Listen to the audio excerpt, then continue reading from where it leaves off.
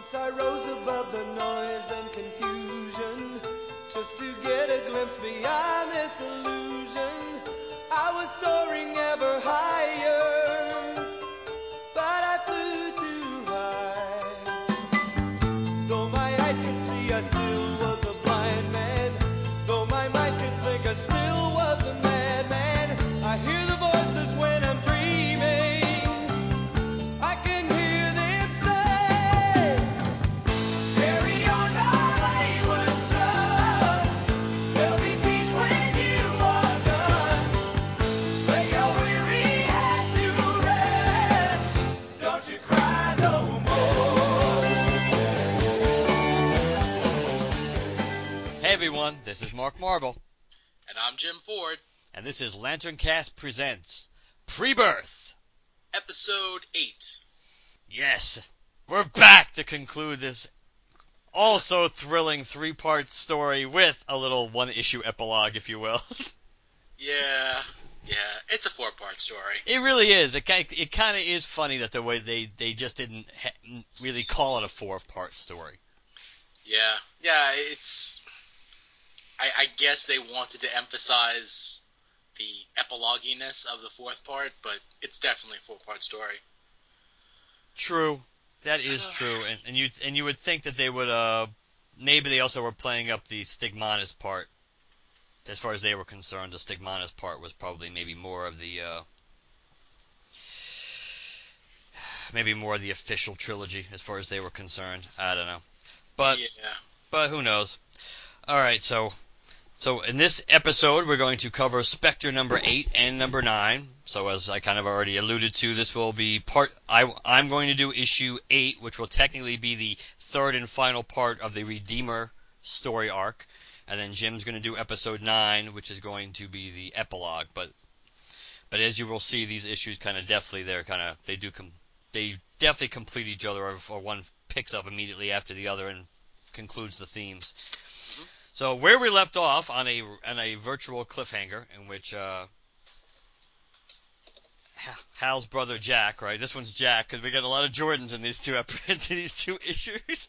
Yeah, this one's definitely Jack. Jack and his wife just got into a massive car accident, which was caused, of course, by Monsieur Stigmonus. So this issue 9, picks up right afterwards, and Stigmonus, who pretty much had been giving us narration before, continues to give us narration because we're at the accident scene, and they're taking away Jack and his wife, and he's just... Most of what he says is just like, it's not really worth talking about, though he does, when he gets to the point that they kind of watch, when people watch accidents, they kind of watch with secret glee because it kind of makes them happy in a way, because death is kind of preoccupied and can't come for them. So an interesting concept. It is an interesting concept. That's why I figured that part was worth mentioning. And even Stigmonus, when he's talking about it, and it's not like he even has a completely blank look on his face, and he goes, faulty logic, unquestionably, but without their illusions and delusions, what would the poor creatures have left? As his narration trails off, and appropriately enough, we see a picture of Jack and his wife in the corner, their wedding picture, just as Hal arrives back at Jack's house with Helen.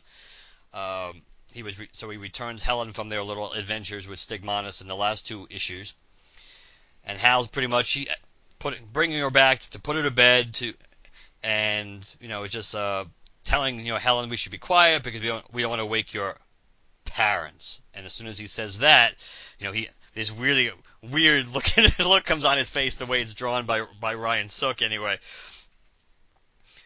But it's just the fact that it really is a weird look. It's just and kind of yellowish in the background, which is kind of always interesting with what we know now with Parallax. But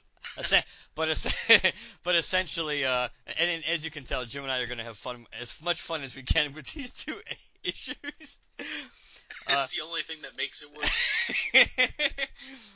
We're going to drive this home, people, as well as we can. So basically, when the weird look comes over Hal's face, because it's almost like when his Spectre spider sense goes off and he realizes something bad has happened to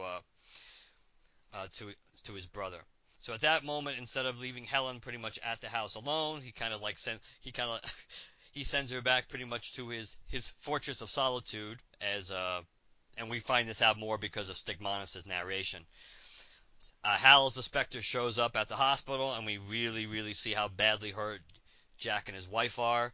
Hal pretty much knows that that they're dying, and he uses his power to basically go into their brains to kind of get an image exactly of what happened and what caused the accident. And of course, he figures out 1, 2, 3 that Stigmonus is the one that caused the accident. We briefly switch back to Hal's little citadel there, where Helen's by herself, and then Abin Sur seemingly shows back up to talk to her and try to comfort her and everything else. But of course, this is really not Abin Sur. This is really Stigmonus pretending to be Abin Sur. This Stigmonus guy is a pain in the ass. A nurse now back at the hospital. The nurse walks in while Hal as the Spectre is kind of like looking over the bodies, and that's kind of cool because he's in his Spectre robes, but then like instantaneously changes into just a regular version of Hal Jordan, who says, I'm Hal Jordan. This is my brother. What happened? Can I be here? Can I just have a few moments alone? And I like it's like he's kind of like almost he uses like Jedi mind tricks kind of on her to get her to leave, which I kind of like. Then you have this really angry face on Hal Jordan as the Spectre, which is kind of interesting because this is one of the first issues I think during in the series in which he kind of like really he's really on the verge of truly embracing back the spirit of vengeance, even if only temporarily. So Hal pretty much is kind of he's going, Jack, Jan, I don't know if you can hear me, but I promise you I'm going to find who's responsible for this, make them pay, tear them to pieces. And then Hal does one of the cooler things Hal does as the Spectre, which is kind of funny because even Stigmonus in his narration kind of points this out, that we've seen him do this before. I think we saw it especially in the Destroyer of Worlds arc when he was looking, I think he did that when he was looking for Call. Yeah. That he basically splits into like a whole countless number of like mini Spectres, if you will, sending them all in different directions, trying to search and find out exactly where Stigmonus is. While that's going on, Abin Sur / Stigmonus is kind of trying to do a psych job, and Helen, making it sound like what does it really matter? Even if you're a good person and you live, and you accomplish something and you dream, all the stuff, you're only going to end up dead anyway. So it doesn't really matter. Helen's not really buying his whole kind of, his little lure to the dark side aspect, and as Helen kind of like stands up to Stigmonus in her own, relatively subtle, not angry way. That's when we see, I like this too, a huge in this panel, it's a huge center, in the center of it, it's a huge face of an angry Hal Jordan with so many of the other Spectres pretty much all coming home now to merge into one, and Hal's pretty much telling Stigmonus is like, when you challenged me to this game, I kind of like, I told you to leave her alone, but you wouldn't listen, and that's a pity. So Stigmonus like picks Helen up and kind of like threatens to drop her on her head. And there are some really cool panels in this, I think, in this issue, and I like the fact that Freudian slip now. Stigmonus is preoccupied looking at the big, angry, full face of Hal Jordan as the Spectre he's talking to, and at that moment, he doesn't seemingly see or realize that another version of Hal Jordan is materializing in back of him, so he can carry Helen away. So that little threat of killing her isn't going to work. Hal pretty much says, I've kind of decided that that my predecessor had the right idea. So now all the versions of the Spectre kind of like fly back into Hal completely, and this is a really freaky looking thing. That it's this really mutated looking creature which is supposed to basically be the embodiment of all humanity's suffering. Like it's some malignant living tumor. That's the way it's actually described. And Stigmonus is kind of looking at this, and Hal, I guess, probably deep down is really trying to like either intimidate him or frighten him, but of course it doesn't really work. Hal threatens to kill Stigmonus, but he kind of realizes he really can't do that. And he goes, oh, but maybe you can't die, Hal says, but maybe you can suffer. So he kind of like does another an old Spectre trick of kind of like tossing him in his mouth, and we've seen that quite often. Roll him around with the Spectre tongue. That's right. He's gonna slip him the tongue, and not in a good way. And he's kind of like he's trying to have Stigmonus feel like all of human history, all the misery, like freeze dried and injected into his bloodstream, which is a pretty cool, sick concept. But Stigmonus, being Stigmonus, just kind of laughs at all this, and it doesn't really faze him much. And Hal kind of realizes on this one, for the moment anyway, Stigmonus has kind of got him, because Stigmonus has made him play his game. That Hal has kind of given up temporarily on the idea of redemption. And redemption is a sham, and pretty much vengeance is the way to go. And Hal kind of realizes that he was wrong. And then Hal kind of takes Stigmonus and Helen almost like this is kind of like and I think they touched upon this in another issue, kind of the idea of, maybe it was the last one with Helen's potential dual fates, the idea that it's almost like a multiverse, but it's like a multiverse just based on more or less every kind of act that you do, every kind of vision, that almost anything that you do kind of creates a different potential reality. Bubbles of possibility, Hal refers to them as. Every dream, every hope can lead to another bubble of possibility. And Hal takes them to a paradise, and this is it's a possible future, just to kind of show Helen in a way trying to stick it to Stigmonus, saying, look, see, the future is not necessarily bleak and horrible. It can be whatever we really dream it to be. Then almost like in an instant, it turns completely desolate, and it becomes very hell-like, because pretty much we find out that Stigmonus really can't think of anything other than negative, destructive thoughts. And in a way, in Stigmonus' mind, in his quote-unquote world, this is the only way things can end up, because he can't process things in any other way. And for a minute, it seems like Hal and Helen are going to be caught in hell, and they're being dragged down into the muck by these creatures, these demons. And Stigmonus, he's kind of cocky. He thinks like he's won.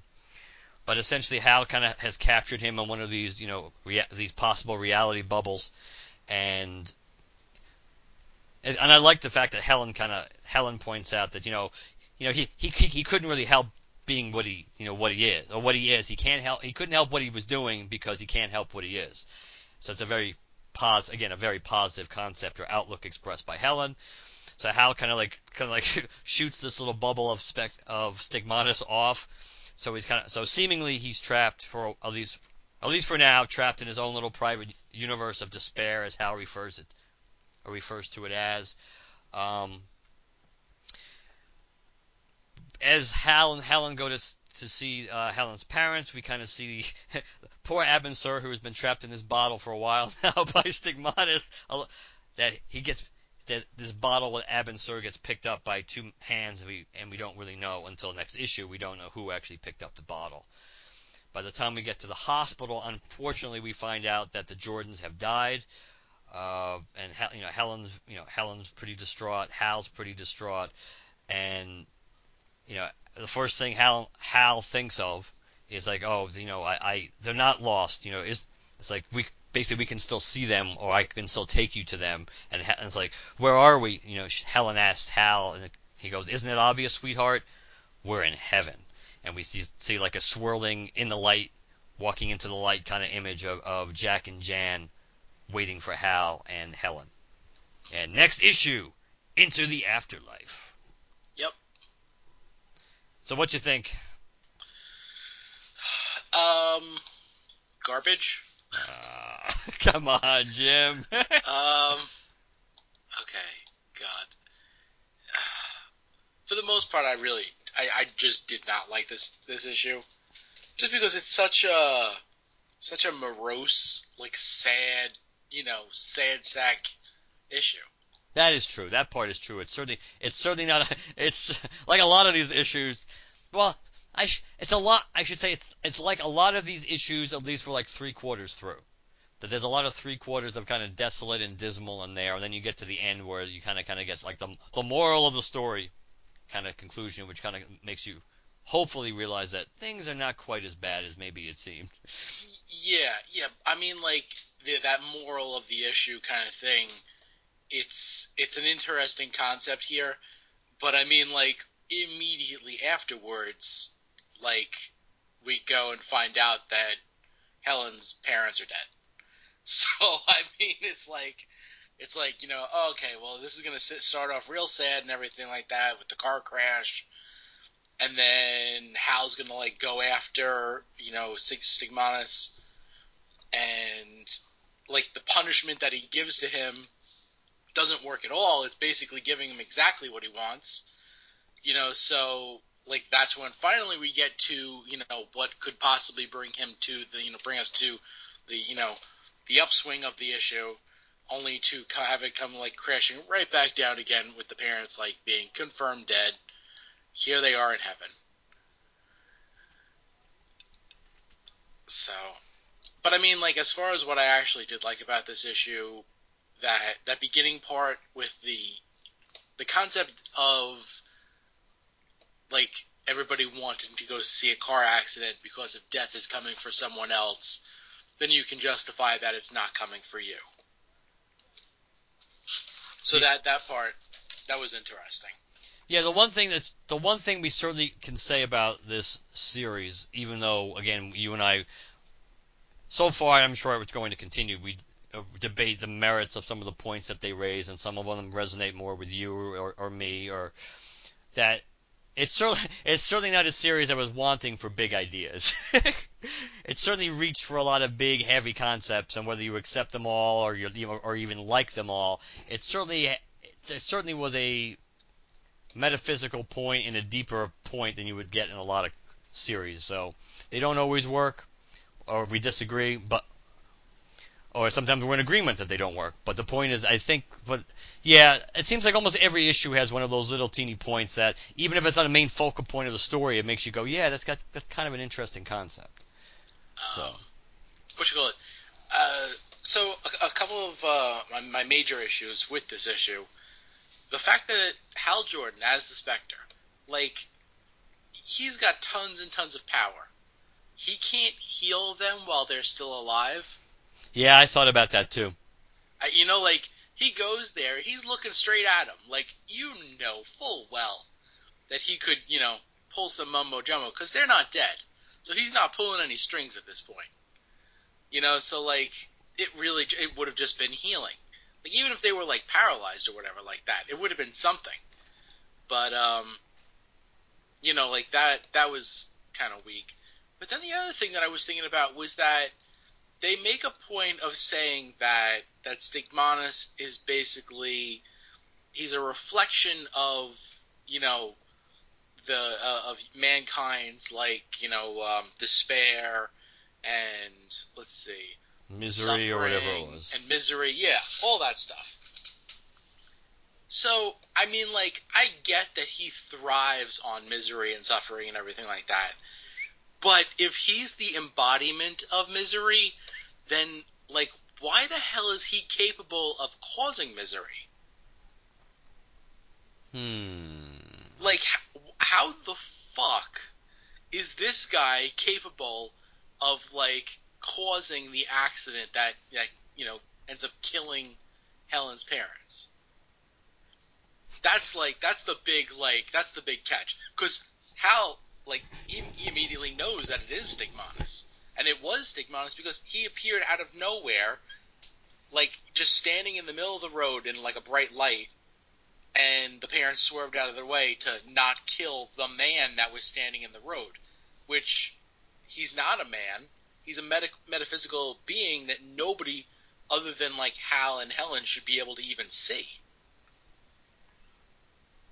He's the misery entity, man. I don't know. I mean, it's actually a pretty good point. I guess I think we've seen a lot of these in this series, and even I think there's a lot of things that supposedly exist like on different planes, and I guess they can manifest themselves on our plane, the Spectre's plane. So I think I do know what you're saying, but I think that's probably like kind of along the ways. Either that, or because there is so much misery and there's so much disappointment and disgust and all the negativity that almost like it maybe in a way it's maybe like a Freddy Krueger kind of analogy, because of the fact that he's drawn so much power from that now he kind of exists. He exists on a different level, and if there wasn't so much misery, and if the world were a better place, then he would be much weaker, and he wouldn't be able to really reach out and have the effect on people. I mean, like, I think that's a great justification that you came up with. and like, it just hit me too, so thanks. I'll take that as a compliment. Yeah, I mean, like, that would be a really good, explanation, but they don't even allude to that in the comic. I mean, like, in the last issue, well, not the last issue, 2 issues ago, I guess it was issue 6, when, like, Stigmonus is, like, standing, like, right next to that guy as he picks up the gun. Like, it could very well be that guy was planning on it, or he was thinking about it, and it was like, should I, shouldn't I, should I, shouldn't I, and all the, the embodiment of all the collective despair in the universe sitting next to you, could conceivably, like, just whisper in your ear, to push you over the edge. That, I'll give them that. I will give them, leeway enough on that he can do that.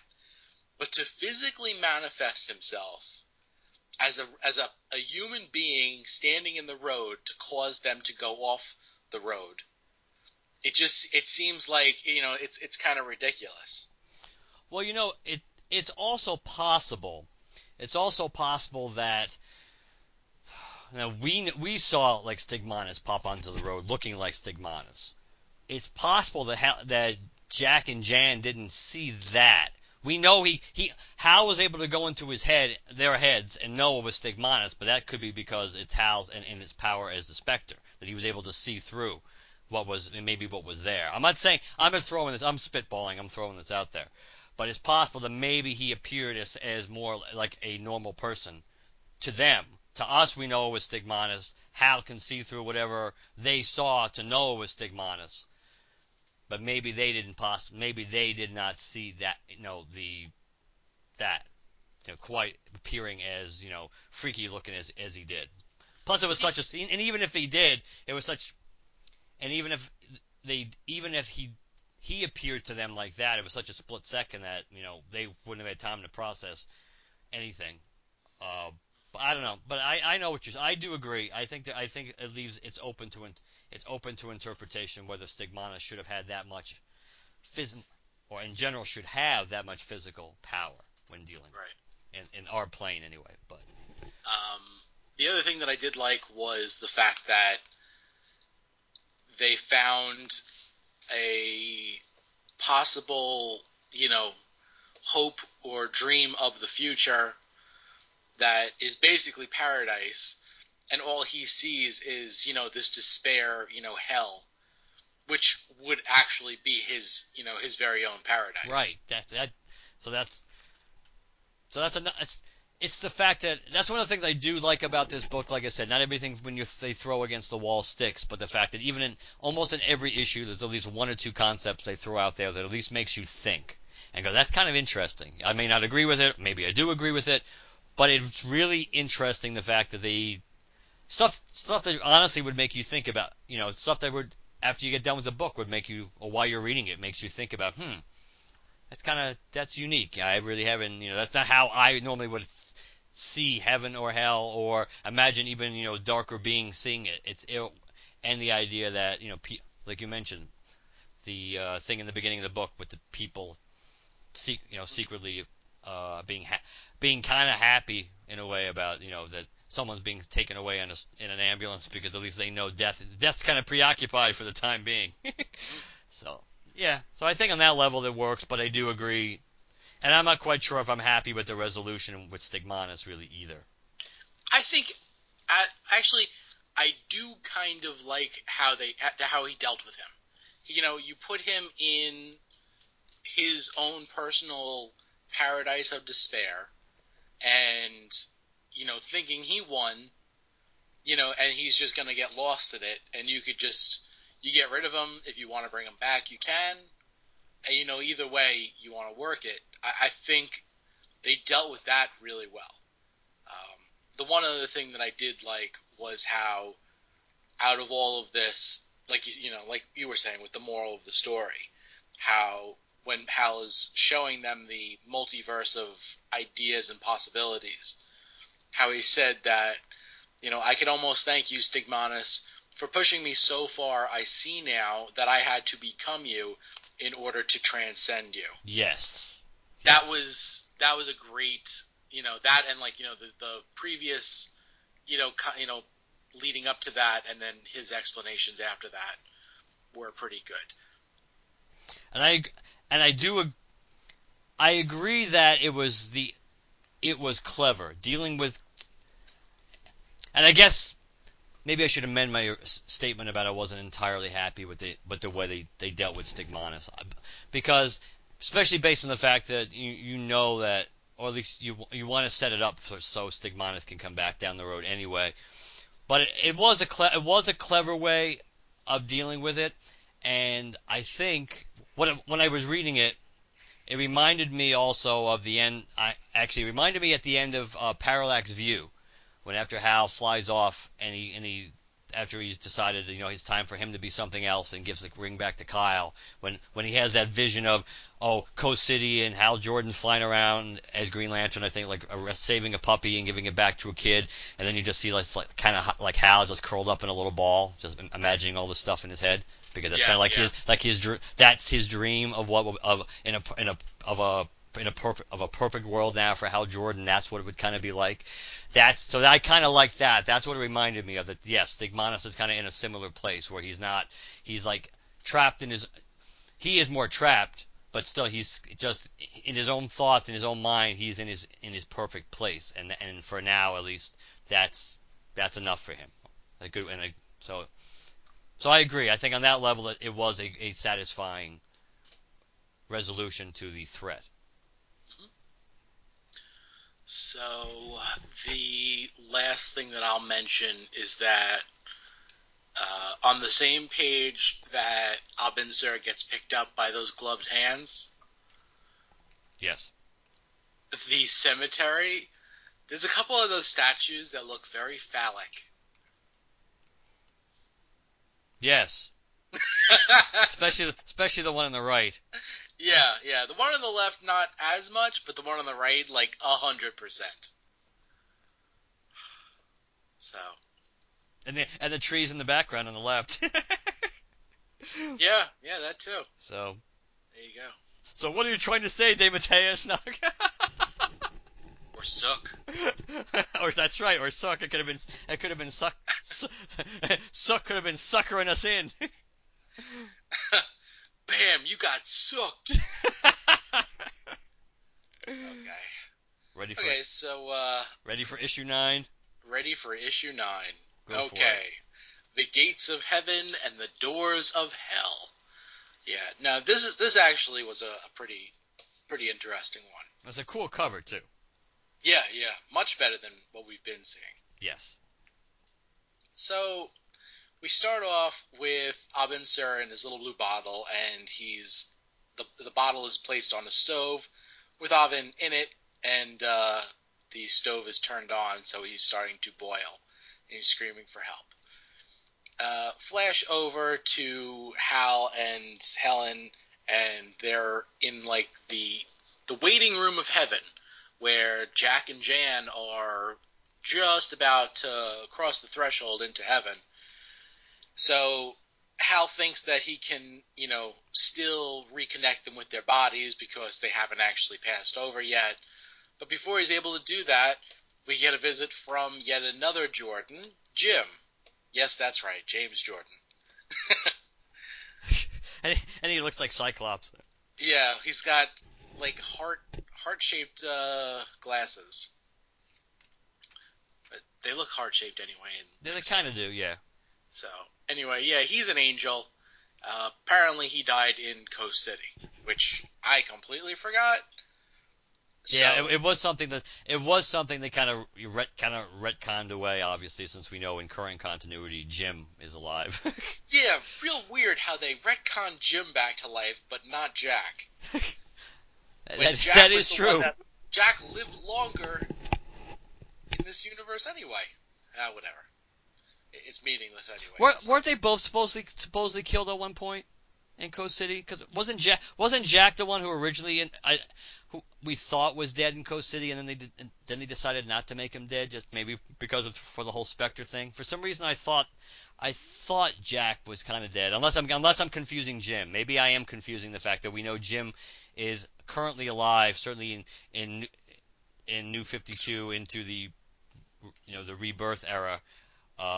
He's alive, but I don't know. But yeah, he's definitely not alive here. We have dead Jordans up to wazoo. He is most certainly dead here. So he's an angel, and they're all talking about dying and heaven and jazz like that. I wasn't. I think this is the kind of thing where no matter how many times I'll read it, it's just it's just there. It's just kind of there. He's just greeting them. Then we flash over to a boiling bottle of Abensur being scooped up by some sort of devil woman, and she lets him out of the bottle. Then she turns into some kind of I don't even know, like a devil brain creature. I know I've seen this thing before. I have no idea what it is. I think it's like one of the other incarnations of the devil. But regardless, this brain, at one point chomps his head off and he grows a new one back. But basically, the devil is just saying to Abensur that, you failed your mission at trying to redeem Hal. And he's like, no, you brought me back here because I was succeeding. I am making a difference.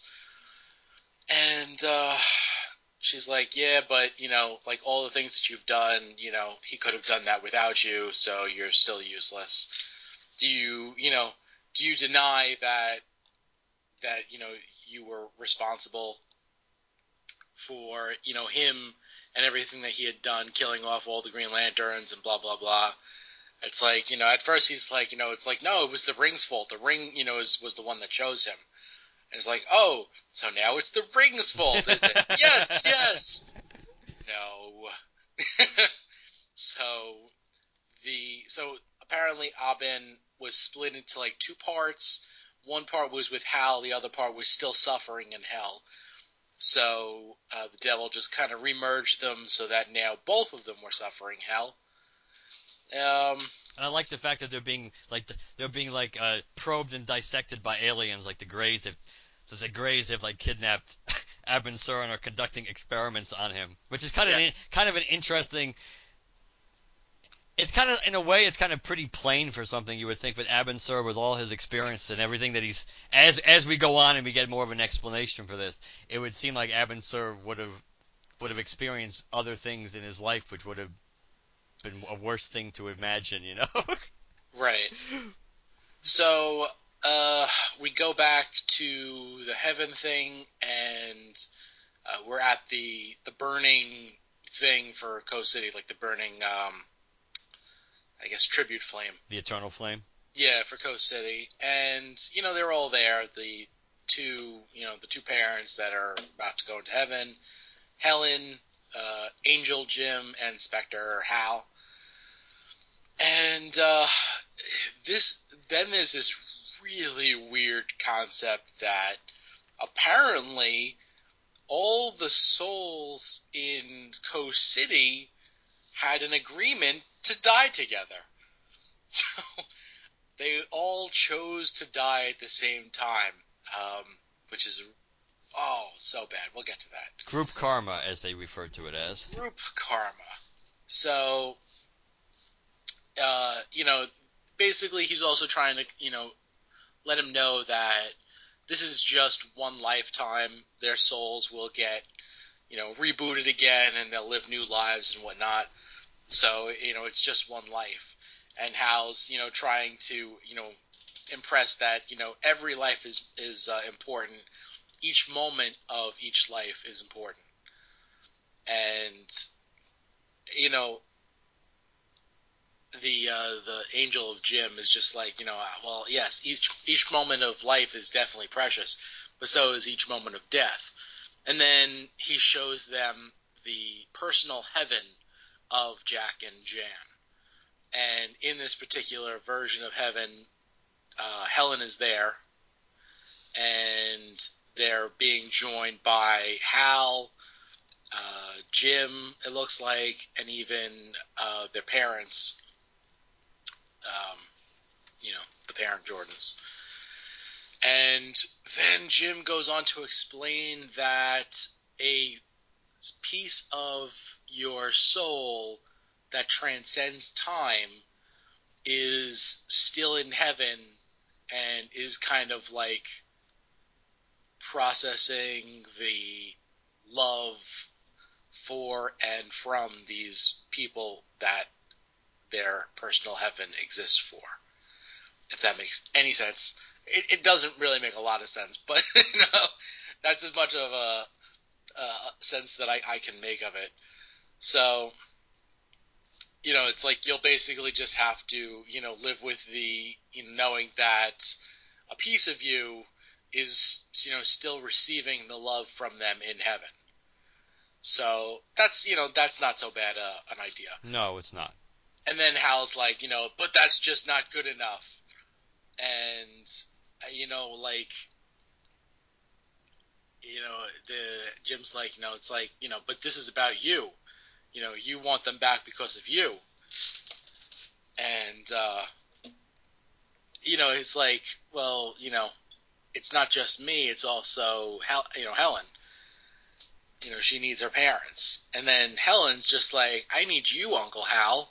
Like, come on, kid, cut me a little slack here. I'm going on this big, tirade about how you need your parents. And you're like, nope, just need you. I almost got him back, and now you blew the deal. Yeah, so after that, after she says that, he's just like, I gotta go. I gotta go do some thinking. And he just blinks out of existence, leaving Helen to just kind of like hang out in heaven for a little while. So, and then they impress upon us multiple times that she's like super aware of things going on in like the metaphysical realm that other people would never even, guess.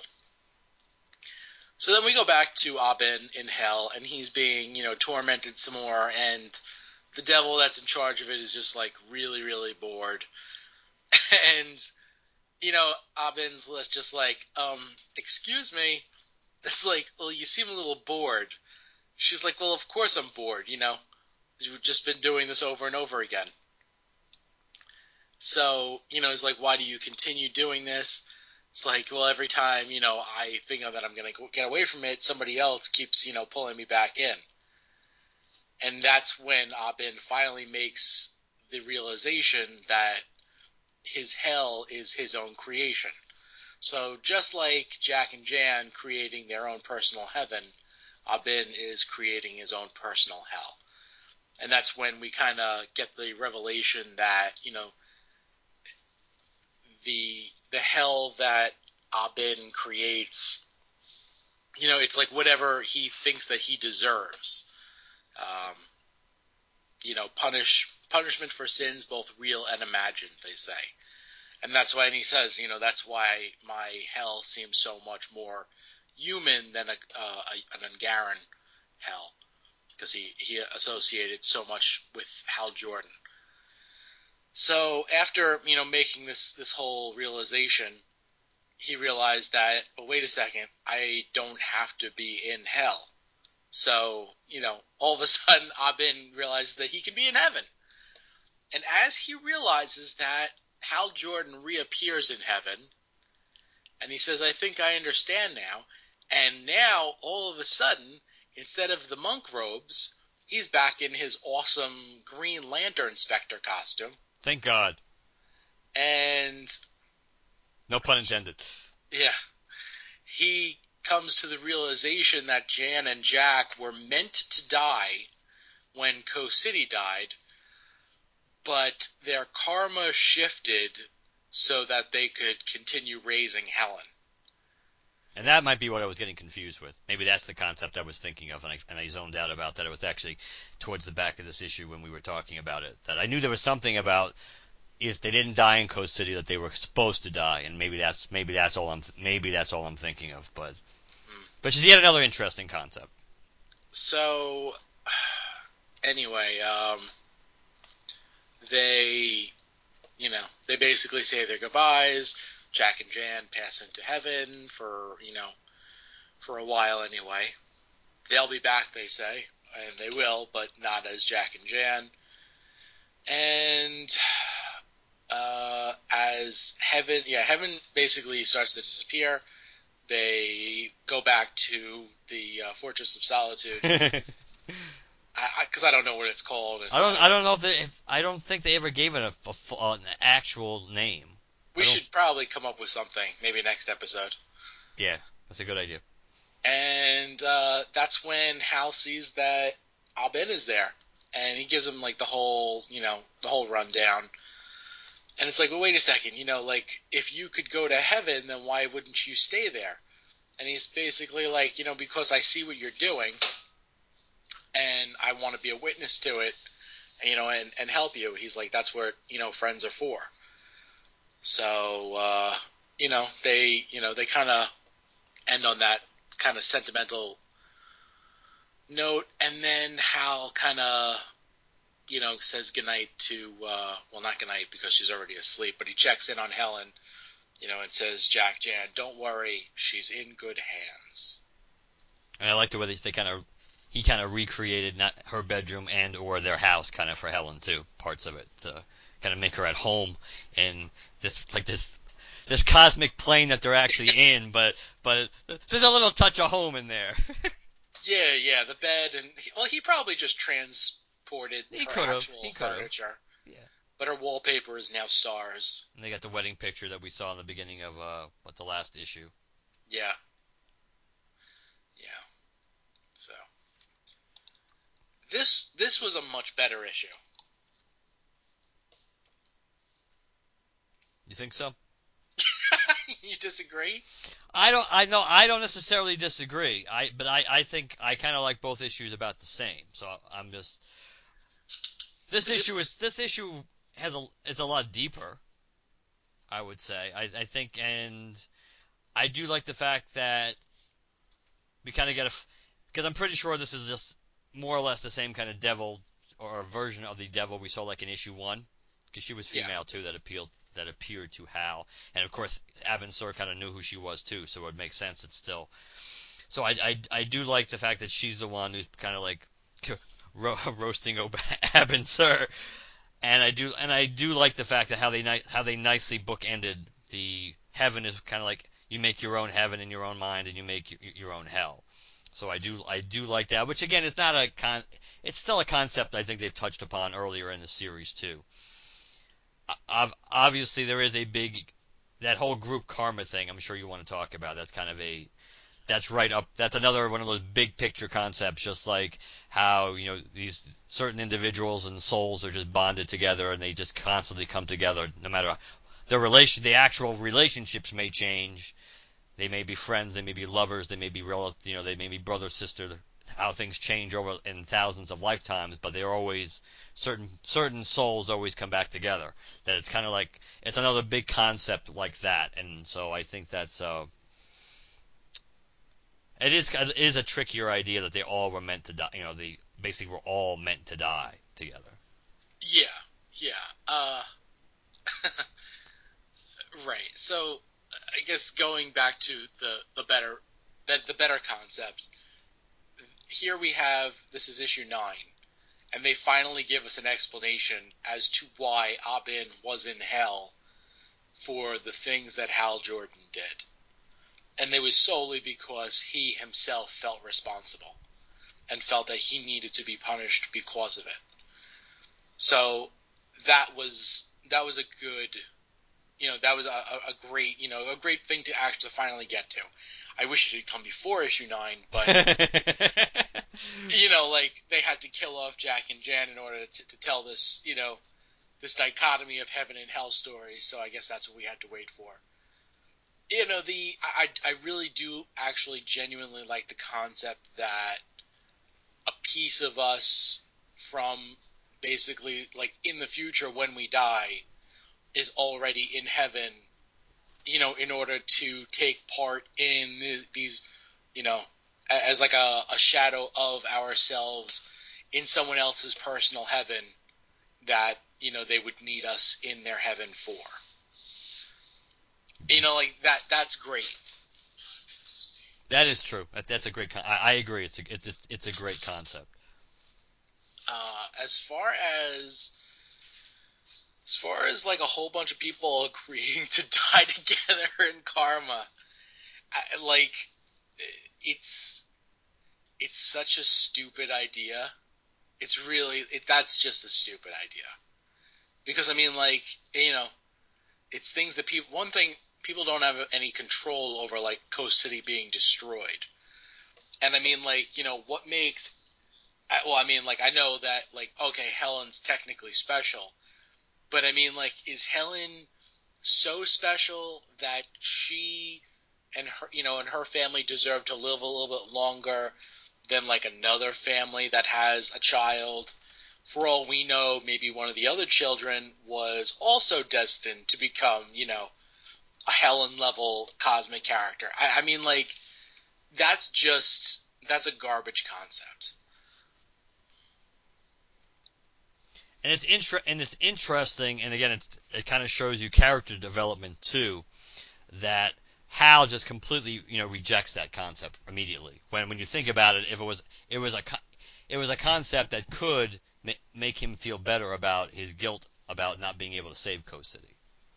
It would be something that would naturally, I mean, not his guilt about what he did because of what happened with Coast City and Emerald Twilight and everything, but the guilt that he had about and still has about not being able to save Coast City and not being there. That in a way that would kind of, you would think that would be something that it kind of would, be a little tweak, would kind of pull at him at like even his, whether you want to say his heartstrings or something else, because it's something that if he would accept that, it would give him a certain amount of peace. But it's like, much like with you, it's a concept that to him makes no sense. It just really, really angers him. Though I do like that panel when Jim's talking about, how they were all, they chose to all die. They chose to die at the same time, when Hal's like at the plaque next to Coast City and you just see the tear going down his face. I like that. Yeah. Let's see. Beyond that, I went over it a couple of times. I still can't understand why, when he came back, he went from robes to the Green Lantern costume. Unless he did realize and he did make peace with the fact that all those people wanted to die at the same time, and it just took a whole weight off his shoulders. Well, I think what, at the very least, we know what he comes to grips with is the fact that about Jan and Jack, that the anger, whatever anger or the need for him to hold on to them, because as you described, when Hal kind of rejects out of hand, that's not good enough. The explanation that Jim gives him, the first thing that he says is, he starts going on about how, he needs some family to hold on to. He needs something to ground him, and that's why he doesn't want to lose Jack and Jan, and that's when, it gets counted, so it's really all about you. So when he returns at looking as not Monk Spectre, but Green Lantern-ish Spectre, that's when he's come to grips and he understands, that, yeah, I understand why Jack and Jan had to die now. It wasn't so much because And it would make sense from a conceptual point of view why he would be willing to accept it more than Stigmonus just, playing God. It's the fact that really these two characters, these two beings were really meant to die in a different place, and they kind of circumvented their fate. And there was a reason for it because of Helen, but kind of like, you can only you can only kick the can down the road so far. So I think, so I do kind of like, and that seemingly and symbolically is why he changes costumes again, but it is kind of hard to necessarily know what symbolizes what, because it's not like him being in his Green Lantern costume is more of a necessarily a vengeful Hal Jordan, and it's not like, and the monk costume seemingly was more like the metaphysical Hal Jordan. So I don't know. All we know is the Green Lantern costume looks much better. That's for damn sure. That's for Abensor. The one thing that I would possibly let it slide with is that when he comes back, he's come to grips with the fact that he has to protect her. Yes, that's and true. He has maybe a new mission. Yeah, and that protective aspect of him, is more the Green Lantern costume.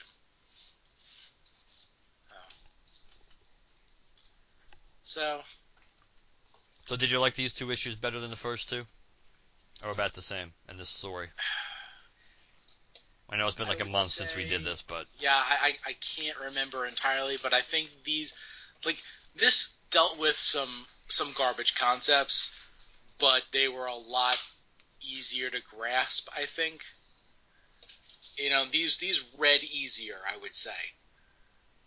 So, I think I got a little bit more enjoyment out of them. The Heaven and Hell issue, I think, was a really, like I said, it was a long time coming, so I'm glad we finally got to that. But I'm glad that Abensur, is back on board to hang out with Hal, even though he found redemption. Yes. So that'll be interesting to see how he acts differently now. Yes, and Abensur has quite an interesting another little twist in Abensur's story as this series goes on. There's another quite an, again, dealing with bigger issue concepts and karma and things like that. It's just a very interesting. Again, we'll be curious to see if we agree whether it works.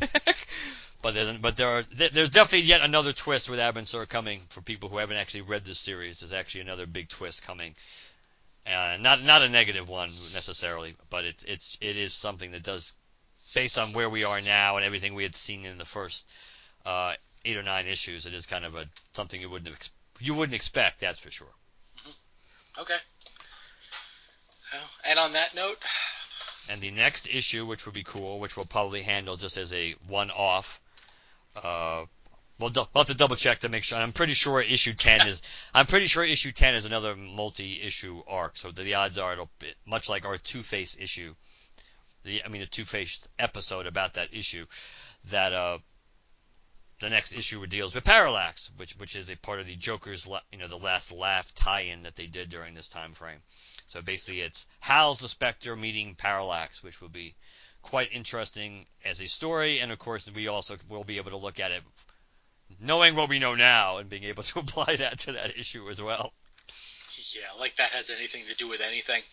Yeah, I know, but but it'll give us something else to talk about that issue, because as far as is a one issue storyline, it's probably not gonna give us all that much.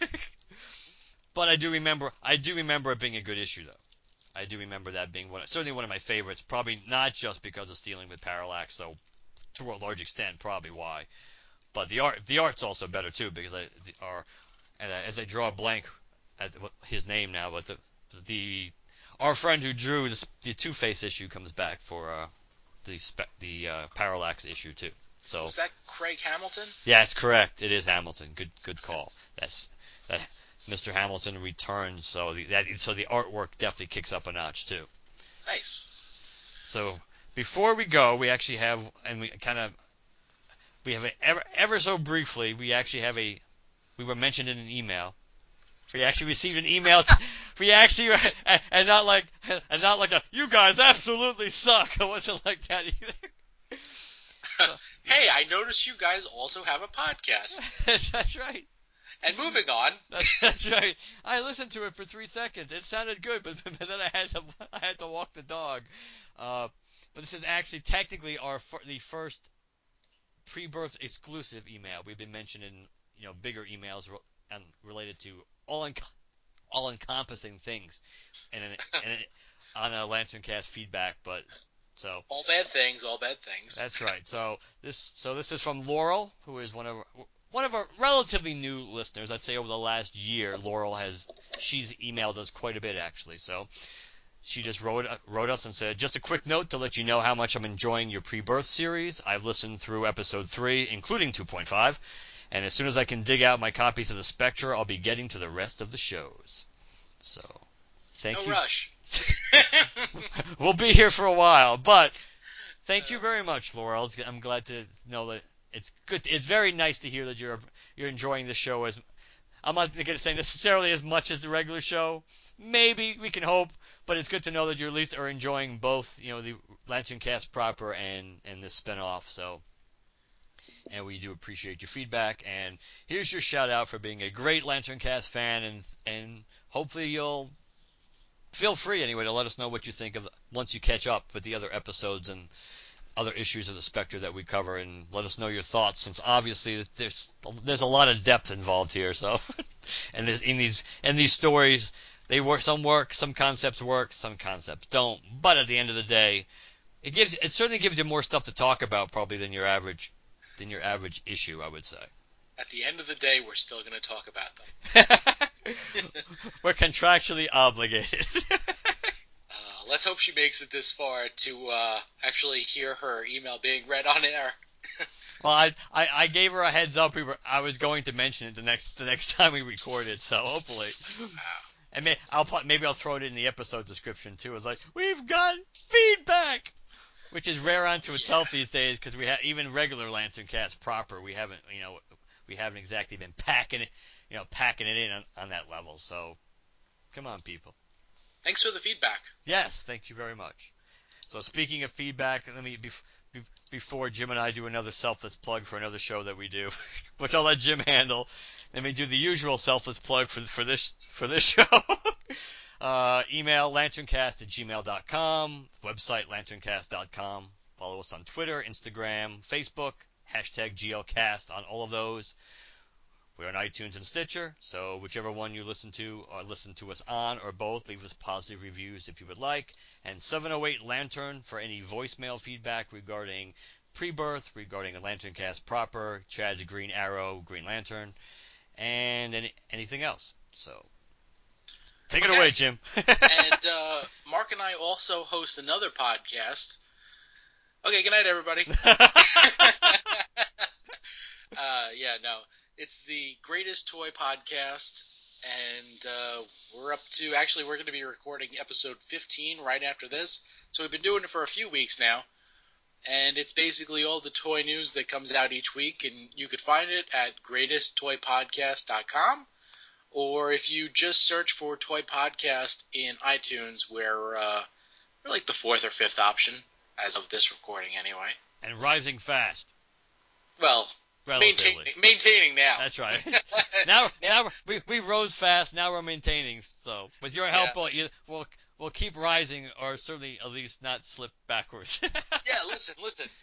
Number 4 on the first row of the iTunes results for Toy Podcast. I'd say that's pretty good. We're in some pretty good company that's been established. Either these other podcasts have way bigger listener bases than us, or they've been seriously established, or they have absolutely nothing to do with toys, and for some reason there's a keyword that just happens to pop them up in that search, and by golly, they're beating us because they're not talking about toys. So, greatesttoypodcast.com, and on that note, I think we should probably cut out. I think we will. So we've been pretty dead on so far with our projections of when we'll be back. I'm going to say there's a pretty good shot we'll come back in July. If not, it'll be August. It all depends. Chad and I will probably, depending on how often Chad with his new job is kind of like making a tad. And once he gets into this, it gets more of a routine. I don't think it'll be an issue, but kind of up till now anyway, our recording schedule's kind of been difficult to coordinate. It's a little more difficult. So we may, if we have to play a lot of catch up in July, then it's possible that we won't. Even if we do this in July, it may not come out till August. But I'm still going to say that a decent shot we'll have an issue. We'll do the Parallax issue in covered in an episode in July, but we will be back certainly in August at the absolute latest. And I think, and that'll be a good episode. I think you guys will like that one. Yeah, I think I might like that one too. I think so too. You like the Two-Face, and I think off the top of my head, at least through the first 10 issues, pretty much, or let's say the first half, since the series is only it lasted 20. It was 27, right? I think it was 27 issues it lasted. So we're kind of like a third. We're actually a third of the way through. Yeah, give 27. or take. Yeah. So I think for the first third into the middle, into the first 2/3, I would say that Parallax and the Two-Face issues are probably the two best, like one-off issues, certainly, I think. But we'll be back to cover that soon. So good night, everybody. Quarters in session, a verdict is in. No appeal on the docket today, just my own sin. The walls cold and pale, the cage made of steel. Screams fill the room, Lord, I drop and kneel. Silence now.